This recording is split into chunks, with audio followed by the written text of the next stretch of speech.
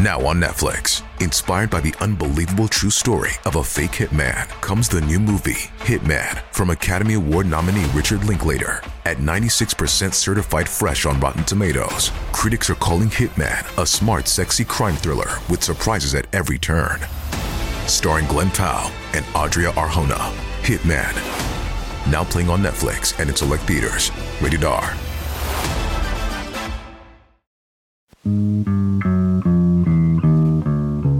This is Broken, Jeffrey Epstein.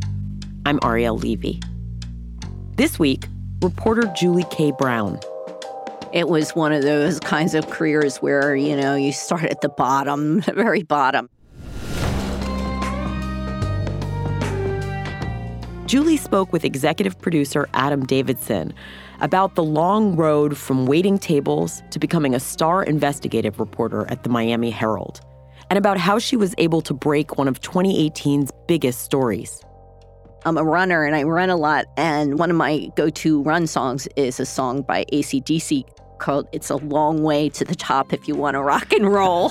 And really, it's been a long haul.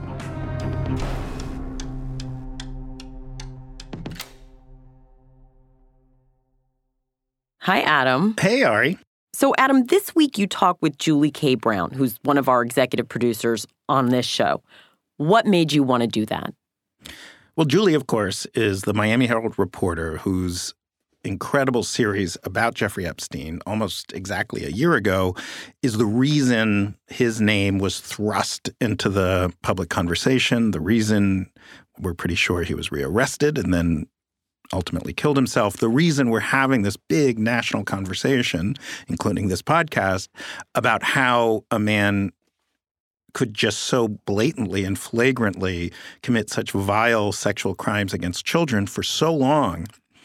And it all goes back to Julie. And it all goes back to what I've learned about Julie, that Julie Brown has an amazing story in and of itself. She really did not grow up with a lot of opportunity thrust at her with an easy pathway. And she worked hard her whole life, doggedly, often in obscure back corners of journalism, but just focused, wouldn't take no for an answer. And it made me realize that understanding Julie's story is part of this, because it's because of who she is that she was the one who brought this story forward when so many others who received the benefits of our establishment looked the other way, made accommodations to Epstein's wealth. She's sort of the opposite of everyone else we know in journalism in New York who's like gone to an Ivy League school and just, had this direct path into the establishment, really.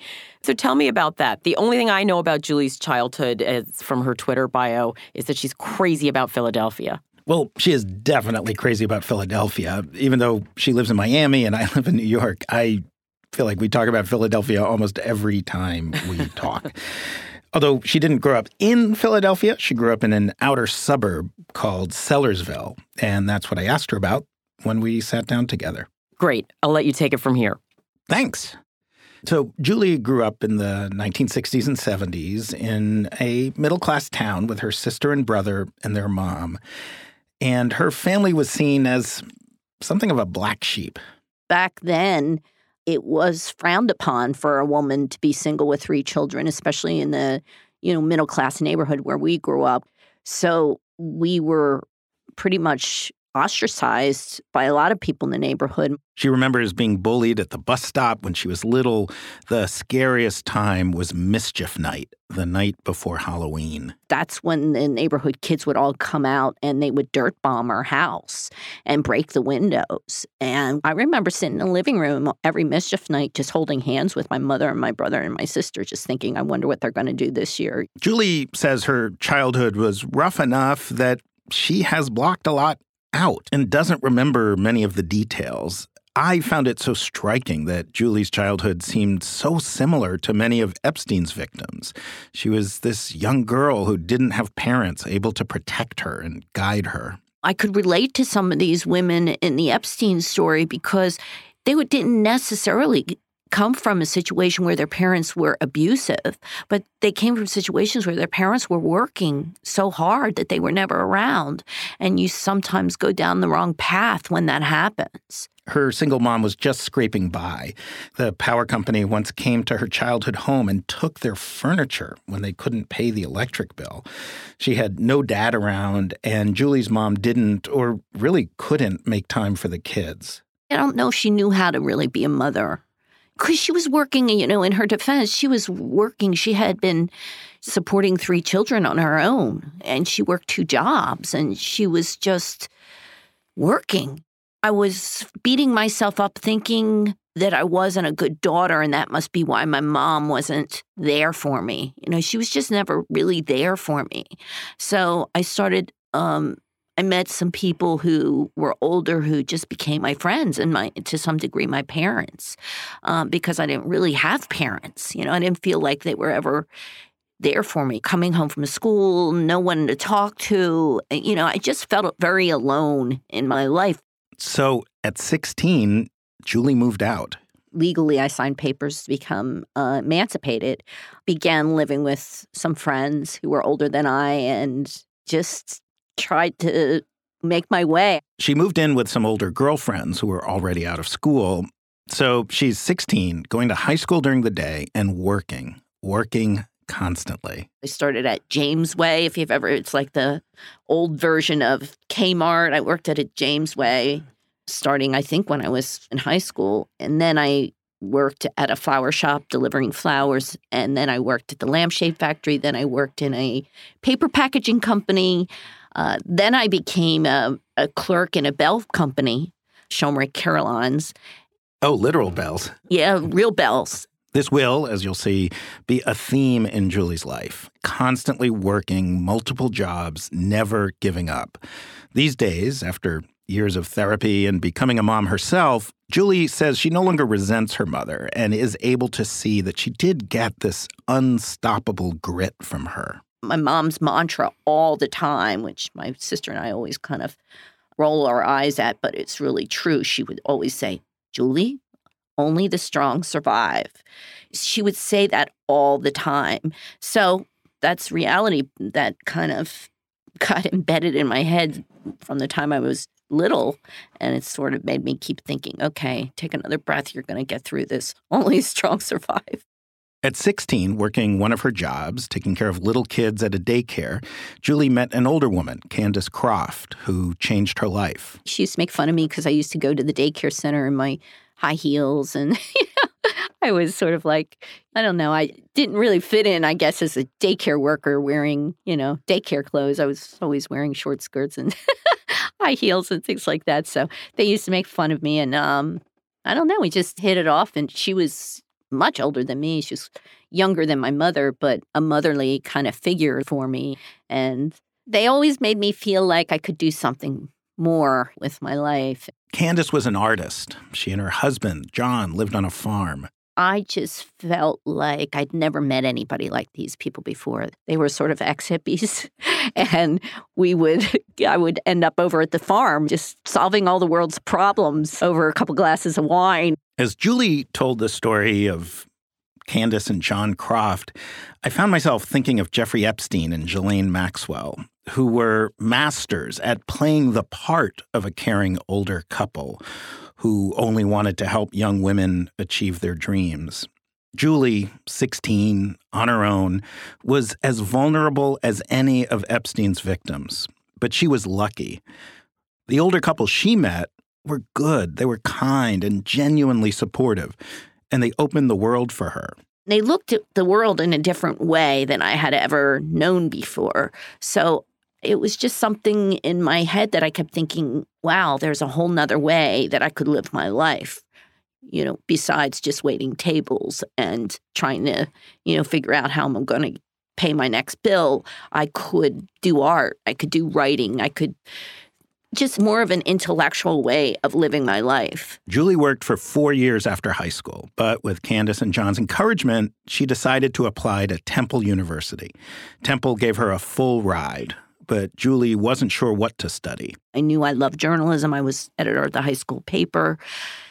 But I thought, I'm not going to be able to make a living as a journalist. But my very first journalism class, the very first semester, I took a class with a professor who was a full-time reporter at the Pottstown Mercury newspaper. And he offered me an internship the following semester. And I worked for the Pottstown Mercury, and I was going out doing all kinds of cool stories. And I did so well at it that they offered me a full-time job at the Mercury. But it had taken me 4 years to get to school, and I wasn't going to leave at that point. And so thankfully I stayed there. And then the next summer did a public relations internship in Philadelphia, and I hated it. And then I did an internship the following year at NPR in Washington. I sort of talked my way into it. I called them up one day and offered to do an internship there. And anyway, all those internships kind of led me to what I really wanted to do, which was write for newspapers. Julie graduated and actually got a job in journalism. She was hired as a reporter at the Bethlehem Globe-Times, a small regional paper. But it did not feel like the start of a promising and lucrative career in the field. Julie's new job almost seemed set up for her to fail. My first or second day on that job, all of a sudden, we saw these police officers outside, and the editor who hired me came over to me and said, I got to tell you something. We just laid off half the staff. They had hired me to replace this woman who had been doing the job forever, and I'm covering the Bethlehem Police Department, and the cops didn't want to talk to me for the longest time because they were so angry that my predecessor had gotten fired. And not only, fired in a very ugly way, really. And so it took me a long time to make inroads with the police department. That's when Julie tapped into her superpower, the superpower her mom had given her. She was going to be the strong person who survived, and she was going to work as hard as she had to get ahead.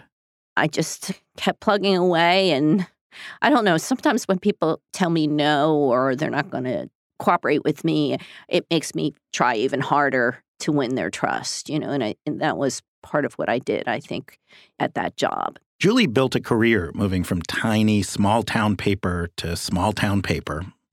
She covered the police and local government. She even wrote obituaries for a while. Which, by the way, was a great beat.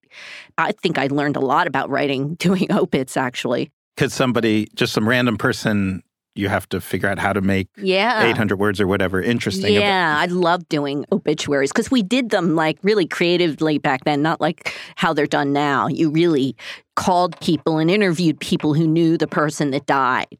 So, I learned a lot doing that. Julie also got married, had 2 kids. She was building a life in Pennsylvania, doing what she had barely dreamed was possible. But her worries she had as a student never went away. It was hard to make a living as a journalist. Oh, I waitressed throughout my whole beginning of my journalism career. I always waitressed. When I worked at all those weeklies, because I couldn't support myself on a newspaper salary. So I kind of compare it to a starving artist that's hoping to be discovered because I worked, waitressing jobs almost until I got to Philadelphia. I think I worked waitressing jobs most of my career, journalism career. Wow. And what kind of restaurants? Just anything, really, any restaurant where I could make good tips. I worked at this place in Quakertown called Bubba's Potbelly Stove. So I did a lot of waitressing work just to support my journalism career. Now, if you've only ever worked one job at a time, this probably seems punishing, almost impossible. Working a full demanding job all week and then working a whole other fully demanding job. I waited tables myself in my teens and 20s, and I can't imagine how she was able to do this. I always worried about how I was going to pay the rent. So that's kind of became part of the fabric of my life. Even when I was living with my mother, I was worried about money because my mother didn't have any money. And so it became normal to struggle in a way. So I didn't really think about it. Julie just kept telling herself, if she works hard enough, if she sticks with it and writes good enough stories, one day she will get to a big city daily newspaper. It was always a dream to go to a real metro back then when you're in journalism. That was the goal. And I had a couple of interviews with the Philadelphia Inquirer, which was my dream, was to work for the Philadelphia Inquirer. And, after a couple of tries at that, I thought to myself, well, maybe I'm not going to go anywhere with this career. eventually she started worrying. Maybe I'm not going to make it to the big city. Maybe I'm never going to make money in this field. Maybe I have to do what so many other journalists she had met had done. Maybe I just have to give up the profession. I called one of my old editors and I said, maybe I should go into public relations. I don't know if I'm ever going to get to a Metro. And he was my old editor at the Bucks County Courier-Times named Len Brown. And he said to me, Julie, I might say that to other writers, but for you, I would say, no, you need to stick in journalism. You're going to go far. And finally, Julie's work paid off. She got a job at a big city daily in Philadelphia, although not the Inquirer, the Philadelphia Daily News. And it was probably one of the best newspaper jobs I ever had because it was so much fun. We were just so on your feet, just really working fast, and you had to really be aggressive because we were up against the Philadelphia Inquirer, and the news market in Philadelphia is very competitive. And so you had to really hone your journalism skills pretty quickly and know what you were doing. Otherwise, you were going to get, your ass kicked, really, because it was a very tough journalism market. I mean, now it's sad to see, but you had, Philadelphia, Chicago, you had a lot of cities with this rivalry between the big broadsheet and the tabloid. Right. And that was the world that walking into the Trib and the Sun-Times, where just day by day, it felt like a war. Like, who got the thing from City Hall? Who got the, holy crap, they got the big murder. And I often was covering the Philadelphia Police Department, and crime back then was crazy. And so we were going out to the Badlands of Philadelphia and covering crimes and doing what we used to call house ends, which was basically knocking on people's doors to try to find out what had happened, so. People whose family had been killed overnight. Yeah. And, it sounds kind of macabre or strange to say, how could you do that? Somebody had just been killed. But it's surprising how people, when they lose someone, and especially if you do it in a delicate, empathetic way, how much they really do want to talk about their loved ones who have been killed and how they want to tell their story. So that's another thing, you learn how to approach people from all walks of life. And because I had some of that adversity in my life, I guess I understood that. Julie started to experience the power of journalism. One story she wrote about firefighters with hepatitis C actually helped make it mandatory to test public safety workers for the disease. Now, at this point, she's been a journalist for more than 20 years, and she has never lived farther than a short drive from where she grew up.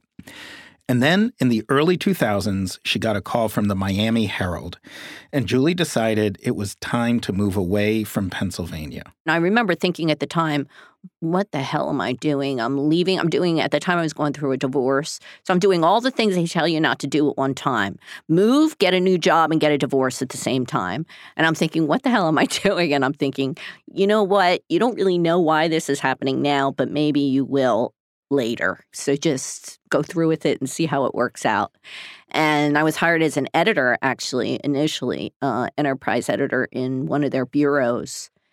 And then at the time, the newspaper business was already starting to have major problems elsewhere in the country. But in Miami, it was still doing pretty well. And so I thought I would be safe. But after a couple years went by, they started laying off people too. And I went back to being a reporter because I felt like I was safer. I always never felt secure in journalism because, it's just such a changing industry. And, it was always the cost of newsprint was going up, then subscriptions, then we lost classified, digital started moving in. And I always felt like, well, at least I have my waitressing skills. I kept thinking, what's my plan B? So like I said, I've never really felt secure in journalism. And because of that, I tried to do every beat imaginable. Like whenever a story came up that was big, even if it was like the sports beat, like I did a big investigation into Alex Rodriguez and steroids quite a few years ago. And I remember thinking, how am I going to do this? I don't know anything about sports and baseball and steroids. But my editor at the time said, look, they really need your journalism skills more than they need your sports knowledge for this story. So I tried to be as versatile. I don't remember ever saying no to a story, really. I always was willing to do a story because I figured they're going to keep the reporters that always say yes, can do anything. Even though she'd been recruited to the Herald, even though she was finally able to stop waitressing, Julie was always waiting for the other shoe to drop. Even at this point, nothing in her life felt easy. I was a single mom at that point, and I was working really long hours. I don't really know, looking back, how I did it, quite frankly. It was tough. It was really hard. And you show up with no sources. Like in Philadelphia, You knew a lot of people. Well, I was an editor at first, so it wasn't quite that bad because I relied on the reporters and had to do, editing more. But it required working really late because, the reporters don't turn in their stories till the end of the day. And then so you were working a lot of long hours. So it was hard. I still kind of think back, like, how the fuck did I make it, really? Yeah. It's kind of from where I've been and how hard I worked. When people say, like, bring up, hey, you were like lucky or something, I always think, trust me, it was not luck. I mean, I guess there's always a little bit of luck in everything that you do. And I certainly have a lot of faith in God. It makes me grateful that I have good people around me that love me. My kids have been incredibly supportive of my best friend, Nancy. I mean, I probably wouldn't, I don't know if I'd be alive if it wasn't for her. I mean, I went through some really hard times with depression and anxiety, and I was suicidal a number of times in my life. And, she was always there for me, always. And, she's like my sister, really. When you were struggling as a journalist and waiting tables? At different times in my life, I went through really hard depression and anxiety. I used to have days where I would be in bed and I would think, this is a dark day. I'm just going to stay in bed. I mean, I had those days sometimes. And I finally had to say, look, do you really want to live your life? Especially after you have children. And after I had my children, I didn't want to live my life like that. So I just tried to come up with ways to overcome those feelings of anxiety and depression. And ultimately, I found a good doctor. I did start taking medication, and which I didn't want to. Like everybody, you want to fight against that. I've met so many people say, oh, I don't want to take medication. Well, you know what? Do you want to be a miserable person? Do you want to be a bad mother? Because that was the thing that drove me. Because I thought, I'm not going to be the kind of mother that my mother was to me. I want to be, a different kind of mother. And I thought the only way I'm going to be able to do that is if I know how to cope with my anxiety and depression, because otherwise it's going to bring me down. So ultimately, I learned how to cope with it, both with medication and also doing other things like running and exercising. And I love to cook, just certain things that put me in my happy place, In 2008, when Jeffrey Epstein went to jail, Julie had been living in Miami for 3 years. But at the time, she had barely even heard his name. If you go back and read what happened, the Herald really didn't cover it much at all because it was considered a Palm Beach story. And in fact, it was so not covered by the Herald that at one point when the prosecutors were talking about trying to give him a plea deal, they suggested that he plead guilty in Miami because the media wasn't covering it and he would be able to slide away even easier in Miami. That's how much it wasn't being covered. Julie eventually learned a lot more about Epstein, but by chance, through another investigation that she was doing into Florida's prisons. It's just horrendous what goes on in America's prisons. And Emily Michaud, my videographer who has done a number of my investigative pieces with me, we went into the women's prison in Florida, in Central Florida, Lowell Correctional Institution, which at the time was the largest women's prison in America. And we did a 3-part series about how the women there were essentially being pressured to have sex with the guards in order to get basic things like, toiletries, soap, toothbrushes. And the corruption that went on there surrounding the sex and, the exchange of contraband and so we did this big series. And in the course of doing this series on the women's prison, I had talked to a number of inmates, current inmates and former inmates, who talked a lot about sex trafficking Julie won a George Polk Award for this series in 2013, and it was through talking to those female inmates that she became interested in reporting on victims of sex trafficking. When you get out of prison, especially as a woman, and you're a felon, okay, think about this. Most of them are not in for violent crimes. They're usually economic crimes, quite frankly, things that they do to support their families. And you do your time, you get out of prison. So think about it. How do you get a job? Nobody wants to hire you. You're a convicted felon and you had an economic crime. Who wants to hire you? So I realized that a lot of these women, if they were able to, they got into the sex field. And it was not always voluntary. It was people who had reached out to them. Again, there are people in America who seek out these women who are in prison thinking they're going to be easy prey because they have nothing else to support their families on. They have nothing else they can do. So I knew that that was happening, and I decided I wanted to try to do something on sex trafficking. And quite frankly, every time I Googled sex trafficking in Florida, a Jeffrey Epstein story came up. How Julie decided to start her own reporting on Jeffrey Epstein right after this. The following interview is being videotaped at the Dade County Public Safety Department, Miami-Dade County, Florida. And sir, would you identify yourself? My name is Robert F. Carter III. In 1976, a man in Florida tells a cop he has a confession to make. Arriving in Miami, I proceeded to do certain things that I considered to be necessary in the crime that I planned to commit. I was looking for a hitchhiker, potential victim. But instead of becoming his victim, I became his confidant, one of the people closest to him as he recounted and was tried for his horrific crimes.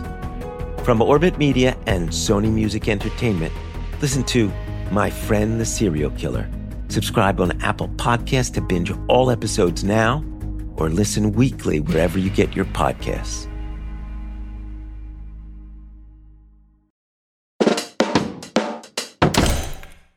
Julie was reading what had been reported about Jeffrey Epstein back in 2008.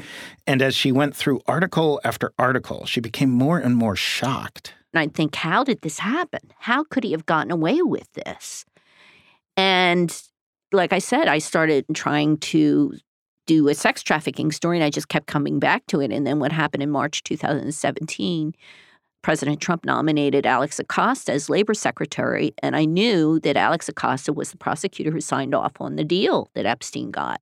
The deal Epstein got, of course, is something we've talked about before on this podcast. And even though prosecutors knew that Epstein was running a multi-state, multinational sex trafficking ring and personally sexually abusing dozens of adolescents each month, they gave him this absurd sweetheart deal. 13 months in jail, where he was allowed to leave for 12 hours a day, 6 days a week.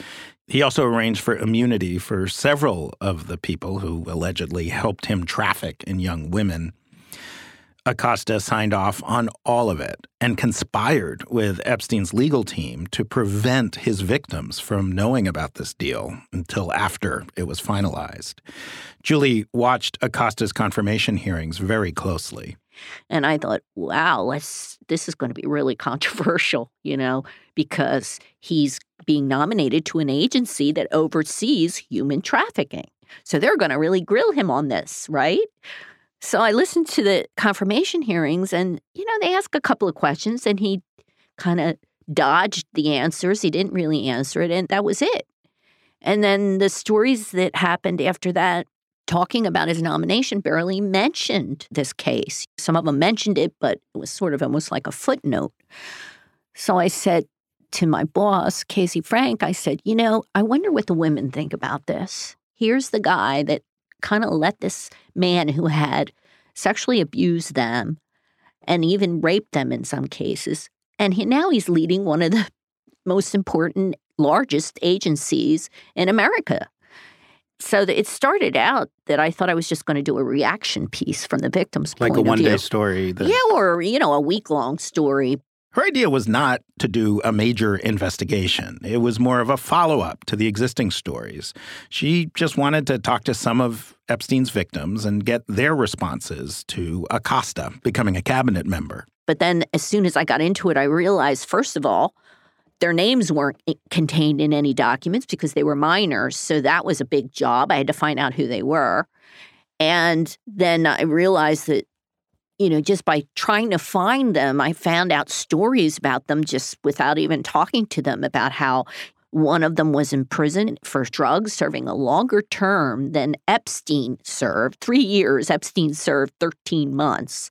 There were women that had huge drug problems. There were women who had lost their children because they couldn't care for them. There were a couple of women who had died.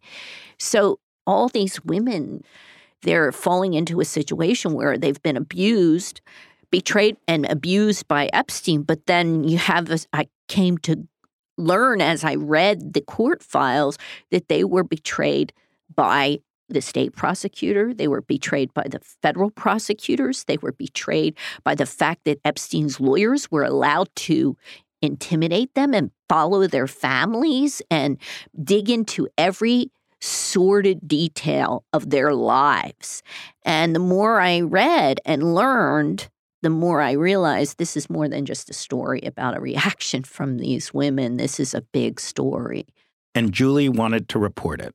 Well, the big focus of the investigation from the beginning was to try to get the women to talk about this after all this. That was probably half the project, because it took a long time to find out where they were after all these years and even find out who they were.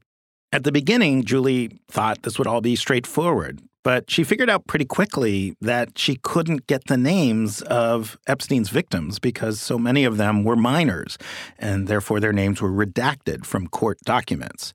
So she switched tracks, contacting lawyers for the victims. The lawyers initially weren't eager to cooperate with me because they had spoken with a lot of reporters over the years who they felt after my series, they said, we got to the point where we just told every reporter that called us, here's the court file, read it, and call us back when you've read it. And he said the only reporter that ever called them back who had read the file was you, because it's 10 years worth of files, you really have to read it. Julie took the pile of documents, the 10 years of court files, and started reading. She was convinced that somewhere, buried in these pages, there would be something that would explain how Epstein had ended up getting such a pass from prosecutors, how he got this ridiculous deal. She wanted her investigation to be able to explain why and how Acosta had approved Epstein's plea bargain. I just thought that if I read every single piece of paper, that maybe I would find the reason for that. That there must be some logical There's going to be something buried in one of these files that's going to say so-and-so at the DOJ said you got to do it for that reason. And when it was all done, I really didn't find that because remember, a lot of the documents, even in the civil cases that were in the court file, both in New York and in Florida, contained a lot of documents that were sealed or redacted.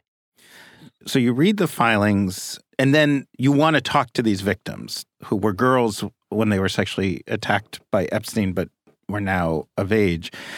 Without giving away too many secrets, how do you find an unnamed minor? How did you get to talk to them? Well, that was a harder process than I knew going into it because, as I said, I didn't realize. I was thinking these women are now in their late 20s, early 30s, so it can't be that hard to find out who they are. But in fact, all the records in the case, their names were all redacted because they were minors. And I would call the lawyers, and many of the lawyers didn't want to cooperate with me at all. Some of them reached out to their clients. Their clients came back. They didn't want to talk to me. So I found out I had to figure out another way of approaching them. So I began looking at all the records. And inevitably, when you're a reporter, you kind of know this if you read a lot of documents. Inevitably, they forget to redact something. So you will get a name here and there. And then as a result of getting a name here and there, remember all these girls had gone to school in Palm Beach. Most of them were at a high school, Royal Palm Beach High School. So I was able to then figure out if I got the name of one girl.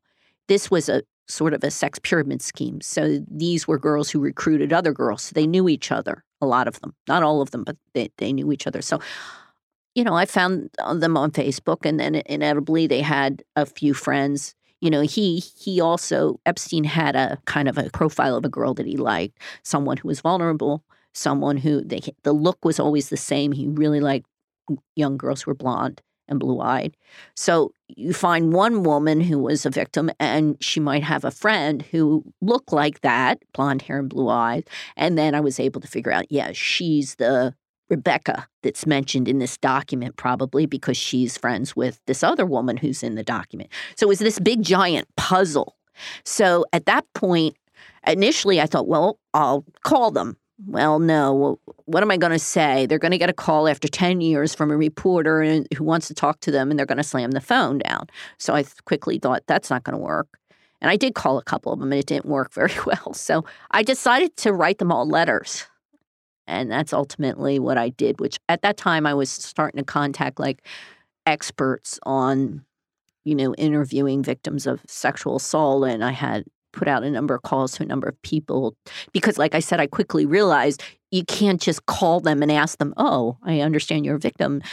Talk to me. You got to approach it from a different point of view. So I started calling some experts. And what is advice? I mean, how do you approach someone who's a victim of? Well, I think the key with the story with these women was that I was focusing on something that I don't know whether a lot of reporters had focused on. Most of the coverage, they felt anyway, was geared more toward the salacious angles of the story and who was involved. And what I said to the victims was, if they wanted to talk about what he did to them, that was fine. But I said, if you don't want to talk to me about what he did to you, you don't have to tell me.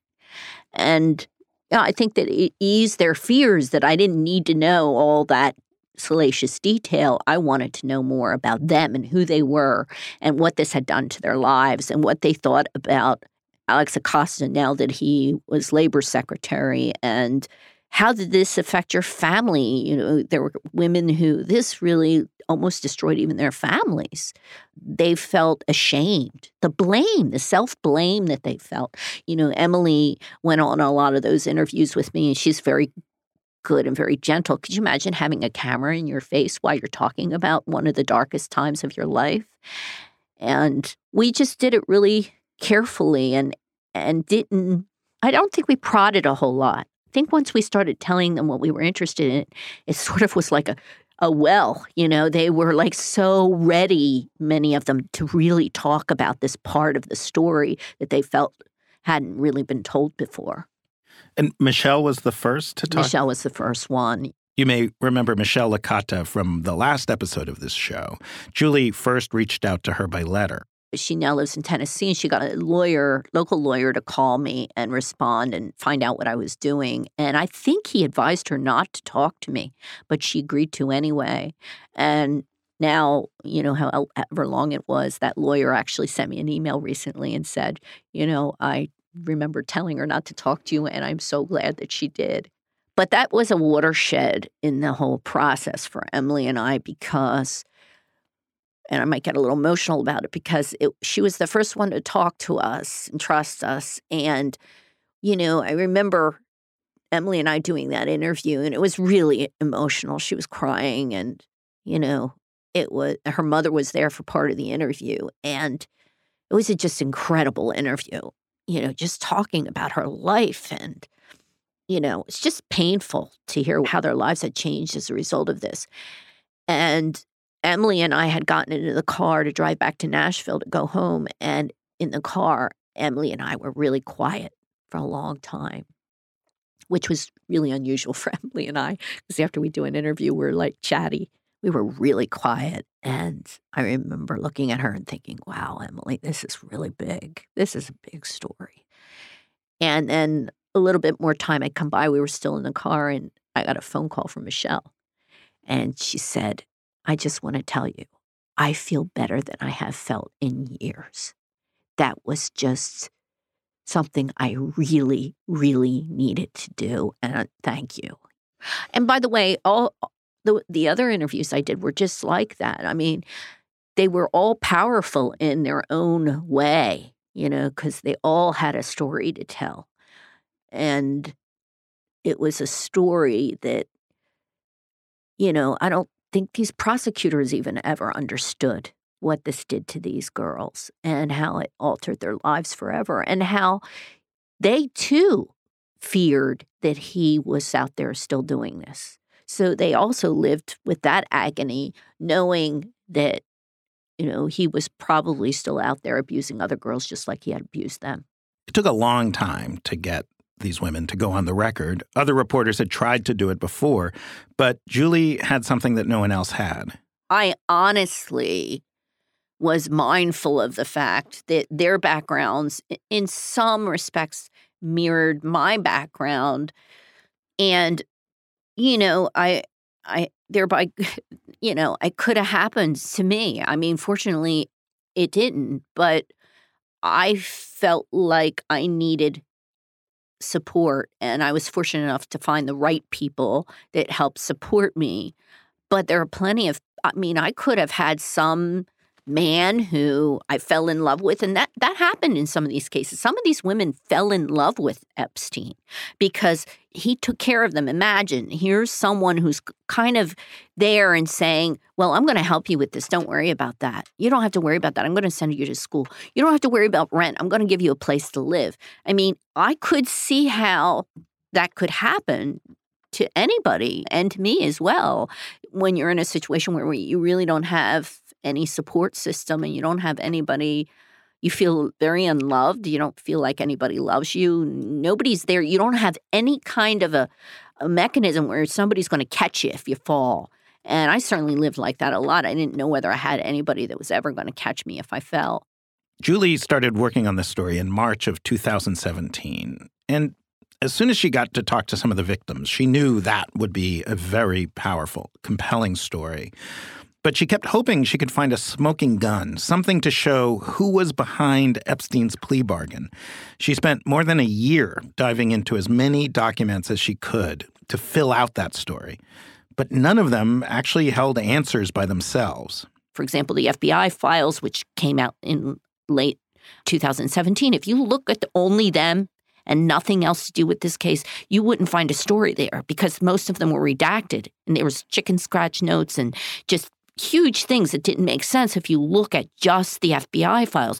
But if you take the FBI files and you put it together with the police report and you put it together with the state attorney's files and you put it together with the lawsuits, you put it together with the stories that the girls told me, and you put it together with what the detective told me, if you put all that stuff together, it told a much more important story, not only about Jeffrey Epstein, but about just the way our criminal justice system treats victims. And I was just stunned when I put everything together in that way. What had begun as a quick story, something to be dashed off in a few days, had become her entire life. It even took over her house. I had boxes and boxes of documents in my spare bedroom. But as she finished her piece, Julie was worried she hadn't delivered on the main thing she wanted to uncover. I sort of, at the end of the whole thing, thought, well, it's an important story. I'm glad I did it, but I didn't find the real answer I was looking for. Like, who was the big gun that told Acosta, or anybody that you had to walk away from this case? And so I thought at the time that I filed it, I was proud of what Emily and I had accomplished on one hand, but on the other hand, I thought, well, it's going to maybe be a little bit of a splash, and then it's going to be the end of the story, and he'll never get arrested, and he'll never see justice. And I was sort of thinking, I was a little disappointed in myself, quite frankly. Julie had no idea that this would be the story that would define her career. And then, on November 28th, 2018, the story went live. I just showed up in the newsroom that morning, I remember, and the top story on the board, we have these boards that say what stories at the Miami Herald are being read the most, and the top story on the board was about a woman who had farted in a gas station. And it had all these readers, it was going crazy online. Wait, what, did she fart in a particularly unusual way? I don't even really remember. I should look the story up because I don't even remember all the details. And, we launched, Perversion of Justice series, and you see it kind of climbing, and everybody's in the newsroom looking up and thinking, well, it's still down there. The fart story is still more important. And, all of a sudden it started really climbing. And then when it passed the fart story, the whole newsroom started clapping and cheering because it was like, And I thought, okay, thank God it beat the fart story. I can go home now. And before I had a chance to, I had showed up in sweats that morning. Before I had a chance to leave, I was getting calls from CBS News and, CNN and, we're going to send a team out. And I'm like, what? It strikes me that so many journalists knew about Epstein and his crimes. I knew about Epstein and his crimes. And these journalists didn't do this reporting. Julie is certainly not the only reporter to cover Epstein, but she's the one who stuck with the story until it broke through our public consciousness. It's like every moment of her tough childhood, all those years struggling in tiny papers, combined with her sympathy for these women, her understanding of what their lives were like, led to this key moment where she was the one to take on this story. At first, though, her work may have captured the world's attention, but didn't seem to impact Epstein's life. You think you do this big piece and it's going to change the world. That's not really how it happens. You have to keep hammering away at it. And then sort of in between it being a huge story and Epstein being arrested, what's going on in there with him? What is your sense? Do you have a sense of, he was still traveling the world with impunity. He was, but he was starting to panic because I was following his plane path and what he was doing. He was starting to register more like he was supposed to. As a sex offender. Yeah, as a sex offender. He was showing up. In fact, he was showing up more than he needed to. And I didn't understand it. And then I remembered, maybe it's called the Palm Beach Sheriff's Office last week, which shows to me that the Palm Beach Sheriff's Office probably called him and told him, you better come in and register after I inquired about it. And you've spent so much of the last few years studying him. How do you understand him as a human being, Jeffrey Epstein? A sociopath, a narcissist, someone that just feels as long as he has money that he can really do anything. And really, that's what happened. That's essentially what happened.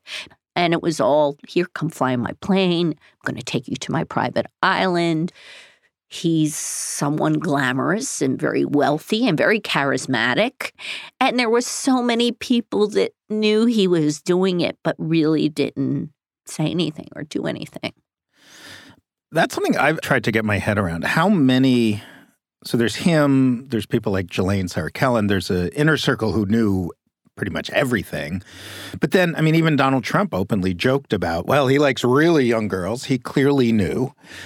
How many people, are we talking about hundreds, thousands of people who would have had fairly clear knowledge of what he was doing? There had to be at least hundreds. He had a lot of people working for him over the years, for example, housekeepers and help and drivers and pilots. And there was just so many people that knew just on the inside of his homes, but there were a second layer of people who knew what he was doing because they were handling his money or his legal things. For example, the visas that he had to get for the models that were coming overseas or whoever he was getting. There were lawyers that did that work. From what I understand from talking to some of the women, he had dentists that were whitening their teeth. You have a 16-year-old girl that's a guy is bringing in to whiten their teeth. As dentists, don't you question that? He had doctors giving the girls birth control and testing them for venereal disease, doctors. Underage girls. Yeah. So those are only the cases we know about. So could you imagine how many times suspicious things like this were seen by people? We know that the air traffic controllers in the U.S. Virgin Islands saw him getting off the plane with all these young girls. Nobody seemed to say anything. These women, a few of them that were of age that I've spoken to, said, you had to only look at us to know that something was wrong. When we were on that island, we were sort of told to be very quiet, keep our mouth shut, don't talk to anybody. We were to stand there, dressed very provocatively, and she said we had to look like, she was taking Xanax. A lot of them were suffering from anxiety and depression because they got roped into this. And her view is, all you had to do was look at us and know that there's something that wasn't right. She described the whole scene, and I'm thinking, yeah, that sounds really creepy. There had to be people who went to that island and saw these women and thought, this is really creepy, because the whole thing sounds really... And he would hold conferences with prestigious scientists and business people. And I'm just imagining I go to some event and there's all these middle-aged and older men and all these girls who may or may not be above or below 18 and who don't say anything, who... They're just on somebody's arms. Like, he used to, be in his house at these parties, and he used to have these girls sit on his lap, On his plane, he would have these girls there dressed in, like, candy striper outfits, I mean, in what universe is that okay, that you don't ask questions? In the universe, I guess, of wealth and privilege and celebrity? I don't know, but I just think that it boggles your mind when you think about how long he was doing this. Julie was doing these interviews just earlier this year. It seemed like there were more and more awful stories about Epstein, indications he was still abusing teenage girls, and nothing had been done to stop it. Julie hoped that if she could keep publishing stories, there might be a chance that something would happen. She had heard rumors about an FBI investigation, but couldn't confirm anything. So she kept working. She kept reporting and writing stories and hoping something would be enough to have an impact. So I had another investigation plan where I was going to fly out to Hot Springs, Arkansas, because one of the victims was there. Her sister, who was also a victim of Epstein, was going to meet us there. We were all planning to go like the next day when we heard on the news that he had been arrested in New York.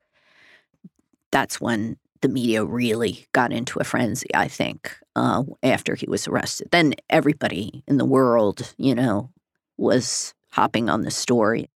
Now, this is a moment where if Julie was a different kind of person, she might have started doing victory laps, bragging about what she had made happen. Between the U.S. filing a suit against Epstein, an investigation by the Palm Beach County Sheriff's Office into Epstein's access to women during his Florida sentencing, and Alexander Acosta resigning from his position as labor secretary, Julie's reporting has had a significant impact.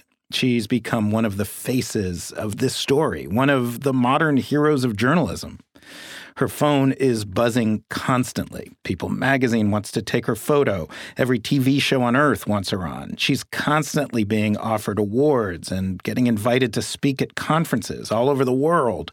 She's getting film and TV offers. I kept bugging her until she agreed to work on this podcast. So, it's, it's been a pretty crazy year. It's been almost a year that the series came out, so it's been a pretty crazy year. So where are you now? Like, the story you've told is from this girl who's on her own, working in a lamp factory. How do you tell yourself that story? I mean, I don't know. I just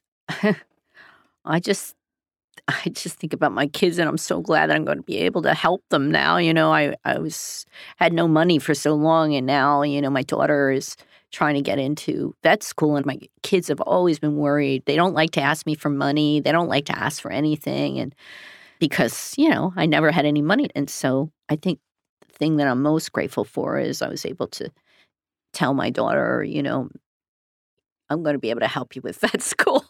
I'm going to be able to, it's not like it's rewarding. This story is rewarding itself, but I'm also grateful that I'm going to be able to help my kids a little bit better than I was able to when they were younger. There was times when, I was getting pay cuts and I had trouble paying the rent. I mean, I was one of those reporters for years. You hear about poor people going to those check cashing agencies. I was in that category. I understand that trap because I did it, because I couldn't make ends meet. I remember one time our electric was turned off when I was working for the Herald, and Amelia was trying to dry her hair with a hairdryer, and she put a candle on, and her hair caught on fire. I'm like, well, Amelia, you're never going to have to worry about hair catching on fire anymore. Julie is happy and grateful that she has a bigger platform for her work now, especially because she knows she is not done. It's been more than 2.5 years since Julie started trying to figure out why Epstein got his Florida plea deal. And that question is something no one has been able to answer yet. I still don't understand why they did what they did. I think that in time, we will learn more about it. And certainly, I'm not finished with the story. So I certainly hope that I get to the right people that will finally have the courage to say, I know something and this is what happened. But I think a lot of people are just being very quiet about it because they're complicit. Some of the people that knew about it to some degree are complicit because they knew about it and they didn't say anything. And that's the whole story, really, of Jeffrey Epstein.